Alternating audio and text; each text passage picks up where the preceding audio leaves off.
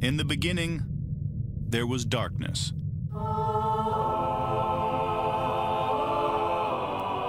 Then, there was Paul Brown. Paul Brown transformed the game. Hello, Paul Brown here. Welcome to the first ever International Browns podcast.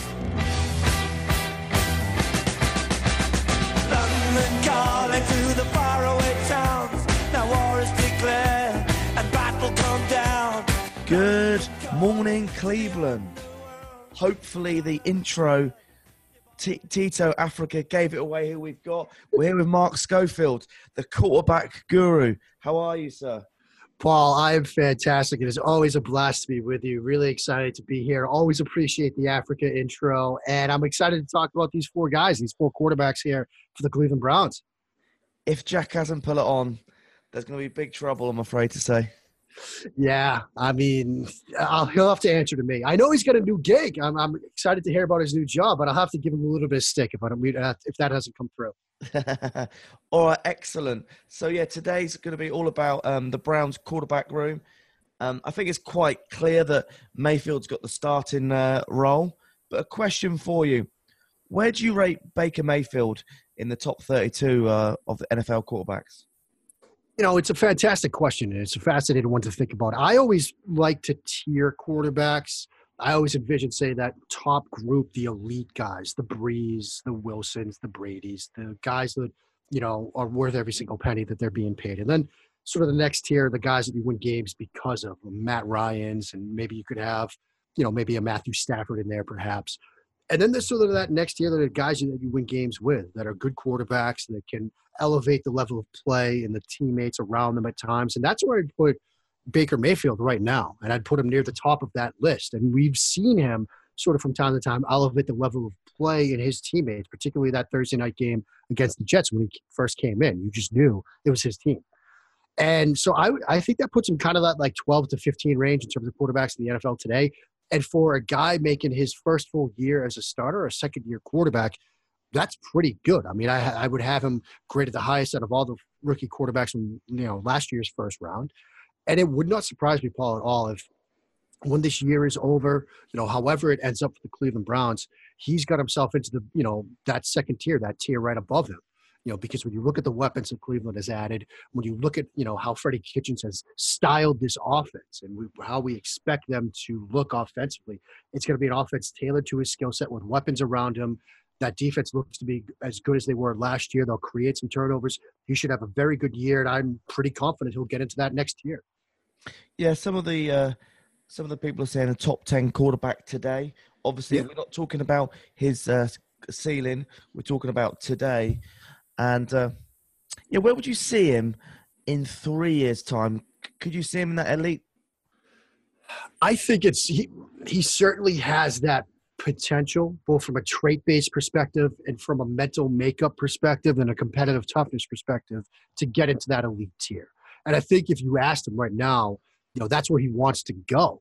And the amazing thing about Baker Mayfield is he does not look like the guy you want to bet against. He has that competitive fire. I remember the first time I was on with you guys, and, you know, I used the phrase, he doesn't want to beat you. He wants to slit your throat at the 50-yard line and watch you die.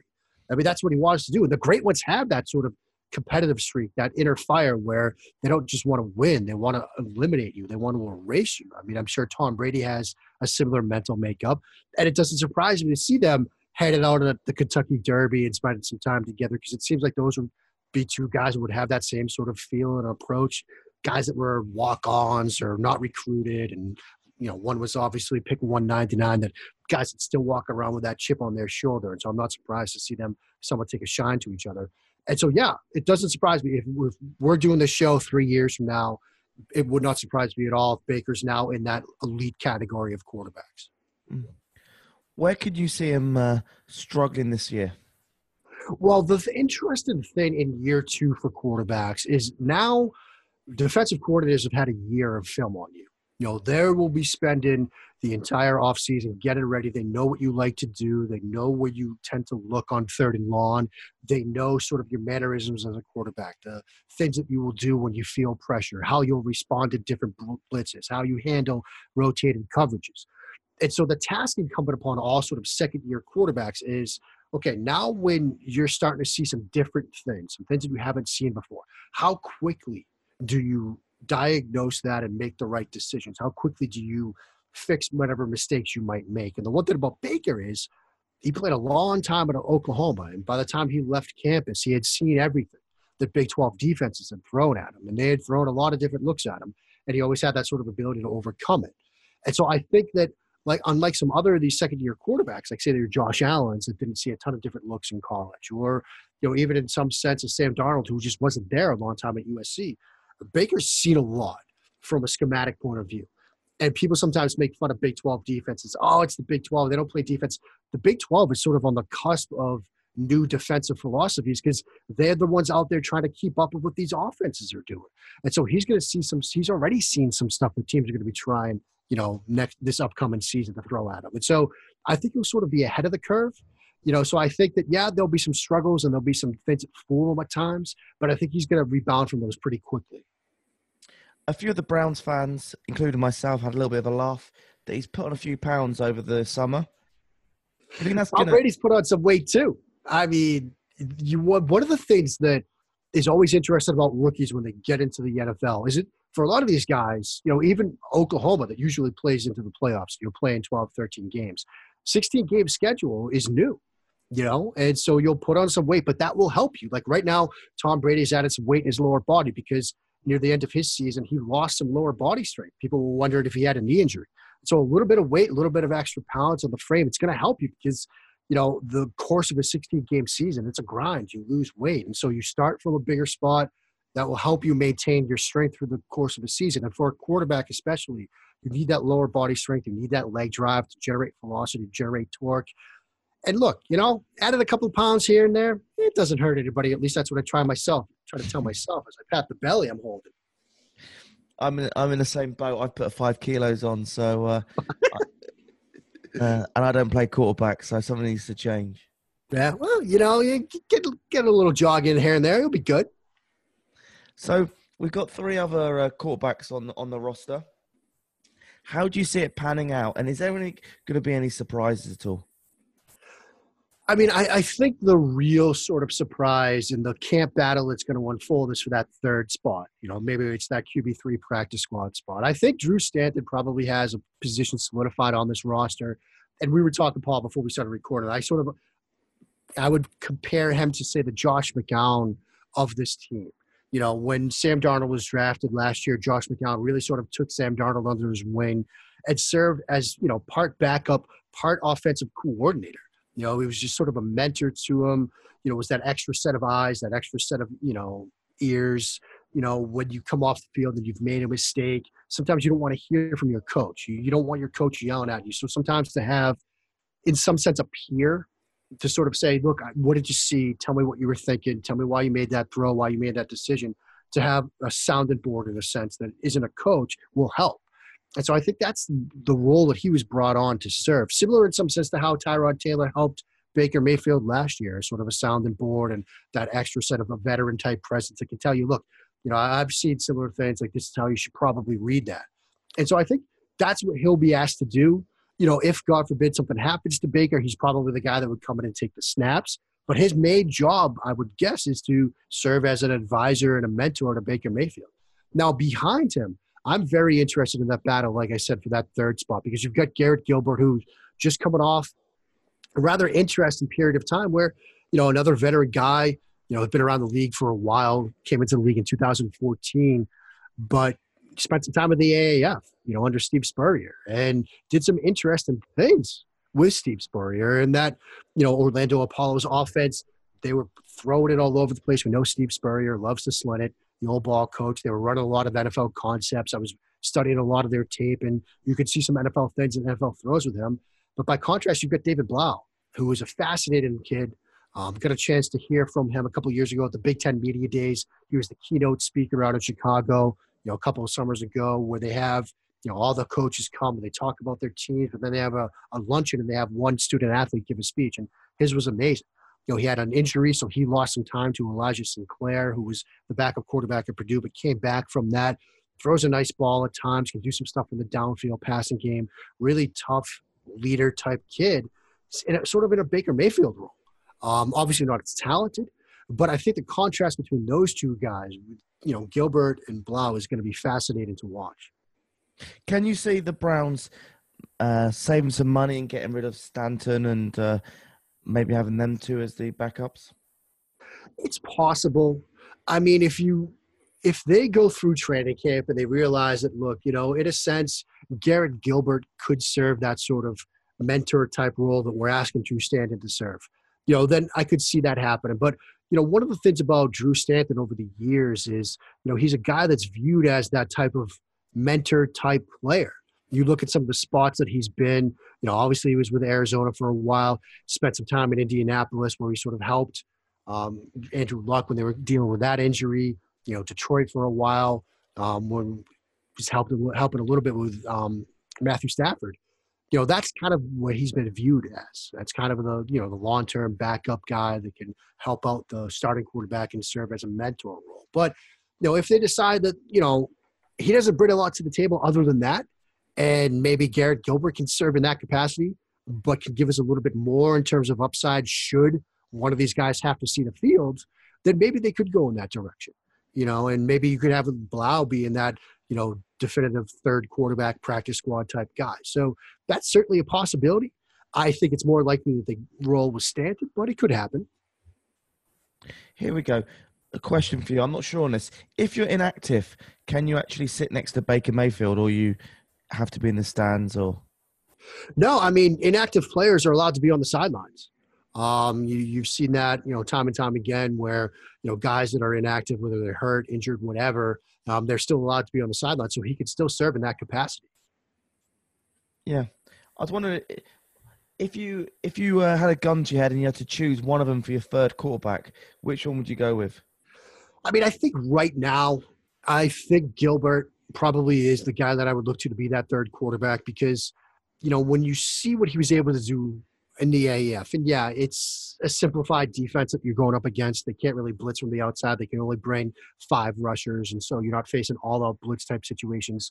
So yeah, I mean, there's a little bit of that aspect to it where it wasn't the most difficult environment, but he still played extremely well. Showed some pocket toughness, threw a beautiful ball at times, and so I think that is probably going to give him a nod over David Blau, who does some nice things, but when I really studied him last summer in preparation for, the upcoming draft, I didn't really see an NFL-type quarterback. I saw maybe a guy that could play in the CFL or maybe the XFL down the road or even the AAF. But I wasn't really walking away thinking, this is a guy that could run an NFL offense someday. So I would give the nod to Gilbert out of the two. Okay, excellent. Can you see David becoming a backup NFL quarterback? I think with time and with some development, he could. That was probably going to be his ceiling as a quarterback in the league anyway, was, a long-term backup type of guy.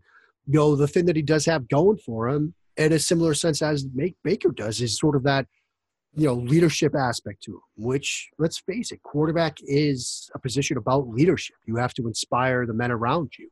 Even as a rookie, we saw Baker Mayfield do that, and that's something that David Blau brings to the table. He does bring some athleticism, some pocket toughness, some ability in the downfield passing game. And so, there is a foundation of traits and skills that he brings that will translate to the National Football League. He'll need some time. That Purdue offense wasn't the most complex system. But I think, a year or two down the road, if he makes the practice squad here in Cleveland, gets a chance to sort of stick around, some NFL coaching and development, he could develop into a number 2 quarterback in this league, sure. Excellent. And last question regarding the Browns. Where do you see the Browns finishing up this season? Well, the interesting thing about Cleveland now is the expectations have arrived. Anytime you look at an offseason like the Cleveland Browns have had, you acquire Odell Beckham. We see Baker Mayfield, and now people are talking about him like a top 10 quarterback in this league.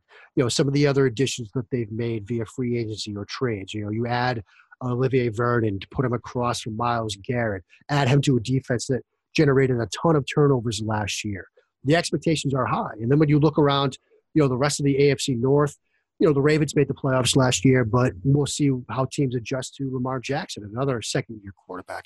The Steelers have lost some big pieces in Antonio Brown and Le'Veon Bell. Maybe they're not as good. And Cincinnati, still the Cincinnati Bengals. The expectations are high that the Cleveland Browns should win this division, make the playoffs, and perhaps make a run. And I think they live up to that. I think they do win this division. I think they have sort of a 10-6 type of season. They make the playoffs, maybe even get a first-round bye, depending on all the rest of the AFC fares. Now, how they do beyond that sort of remains to be seen. And like I said, I started the answer with expectations. They're not going to surprise anybody. They're not going to sneak up on people. Teams are going to be ready to play them now. It will start with the top, start with Freddie Kitchens and inspiring this team to live up to those expectations. Obviously, number 6 as well is going to have to sort of take charge, make it his team. I think they'll live up to that. And once you get in, anything can happen. I mean, we've seen teams make runs from the 6th seed. We've seen teams as the 1 seed lose. So once they get in, anything can happen, especially if you get that first round bye and start out at home in that playoff journey. And so I think they win the division, and what happens from there remains to be seen. Excellent. Thank you very much, Mark. And my last question to you is, are we going to meet up this year? Are we going to meet Browns Jets this year? I think I can find my way up to New York City for that one. I mean, look, let's face it. When the schedule was going to be announced, I was clamored for that Browns at Patriots on opening night. I thought that would have been fantastic. But let's face it, with these expectations comes the interest. And I think the Browns are going to be a team that people want to see. And I've said on shows before, look, they're appointment television now. When they're on prime time, if you don't have Sunday ticket, get it. You're going to want to watch this team. And so I think I might have to get up there for that one, Paul. It'd be fantastic to have a pint with you before the game, too.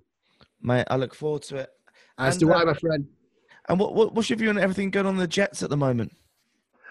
It's a bit of a stunning day. I mean, look, the timing does seem odd, but having this sort of post-draft change of the guard shouldn't really surprise people. We see this a lot, mostly with the scouting side, where you get rid of all your scouts after the draft. You don't want to, fire your scouts in, March or April, right before the draft, because, look, these are the people that have done the work. The interesting thing seems to be that sort of, listening to some of the reporting coming out of New York City, reading between the lines, it seems like they almost viewed this offseason as a test for them, which is a little bit odd considering they spent, $190 million in contracts with Le'Veon Bell and C.J. Mosley. They let him make the 3rd overall pick. I mean, look, they were going to draft Quentin Williams either way, but that's an interesting test to put in front of somebody. Maybe just sit them down and talk to them. Don't say, hey, here's the future to our franchise. What are you going to do with it? Oh, okay. Well, now you're fired. That seems a little bit off. But, maybe Daniel Jeremiah now goes from the NFL Network to become their new general manager. So maybe that's the new path. I mean, Paul, that's what you should do. Get that NFL Network job, and maybe when Dorsey decides to retire, you're the next GM of the Cleveland Browns. Well, look, last time Daniel was on the show, I even joked to him. I said to him, look, mate, you're going to be a GM soon. And he said, not going to happen. And look, today all the news is he's rumored to do it. Yeah, I think he will. And look, he's got the scouting background, and people think the world of him. And everybody you talk to about Daniel, look, from having him on, he knows this stuff inside and out. He's a great guy. Everybody thinks the world of him, highly respected person. And so I think, in talking to some people today, nobody was really surprised to see that Daniel Jeremiah was linked to a front office job, because we all knew that he was going to go back to it at some point. And if you've got the opportunity to take over a franchise like the New York Jets with a rookie quarterback, that's one you want to take advantage of. Yeah, Daniel said to me that the difference between him and Mike is that he played the game and Daniel didn't really play the game. So, yeah, I mean, there is that, but still, I mean, he knows the game. And he knows these players, and he knows the process, and he knows what it takes to sort of do the work. And, anytime you see him on TV or away from a screen, he knows this stuff inside and out. Excellent. All right, Mark, thank you so much for the overview of the quarterbacks. It's been a pleasure getting you on. And I look forward to seeing you in America soon. And any chance to come to England or? I got to get over there. My wife and I have been talking about traveling with the kids, and look, we love London. We love the time we spent over there a couple of years ago. And when we do, my first stop after the nearest pub to Heathrow is to see you, my friend. Mate, trust me, the pubs around Heathrow aren't very good. Get yourself into central London, you'll be fine. Sounds good, my friend. Always a blast to be with you, Paul. Take care. See you, buddy. Take care.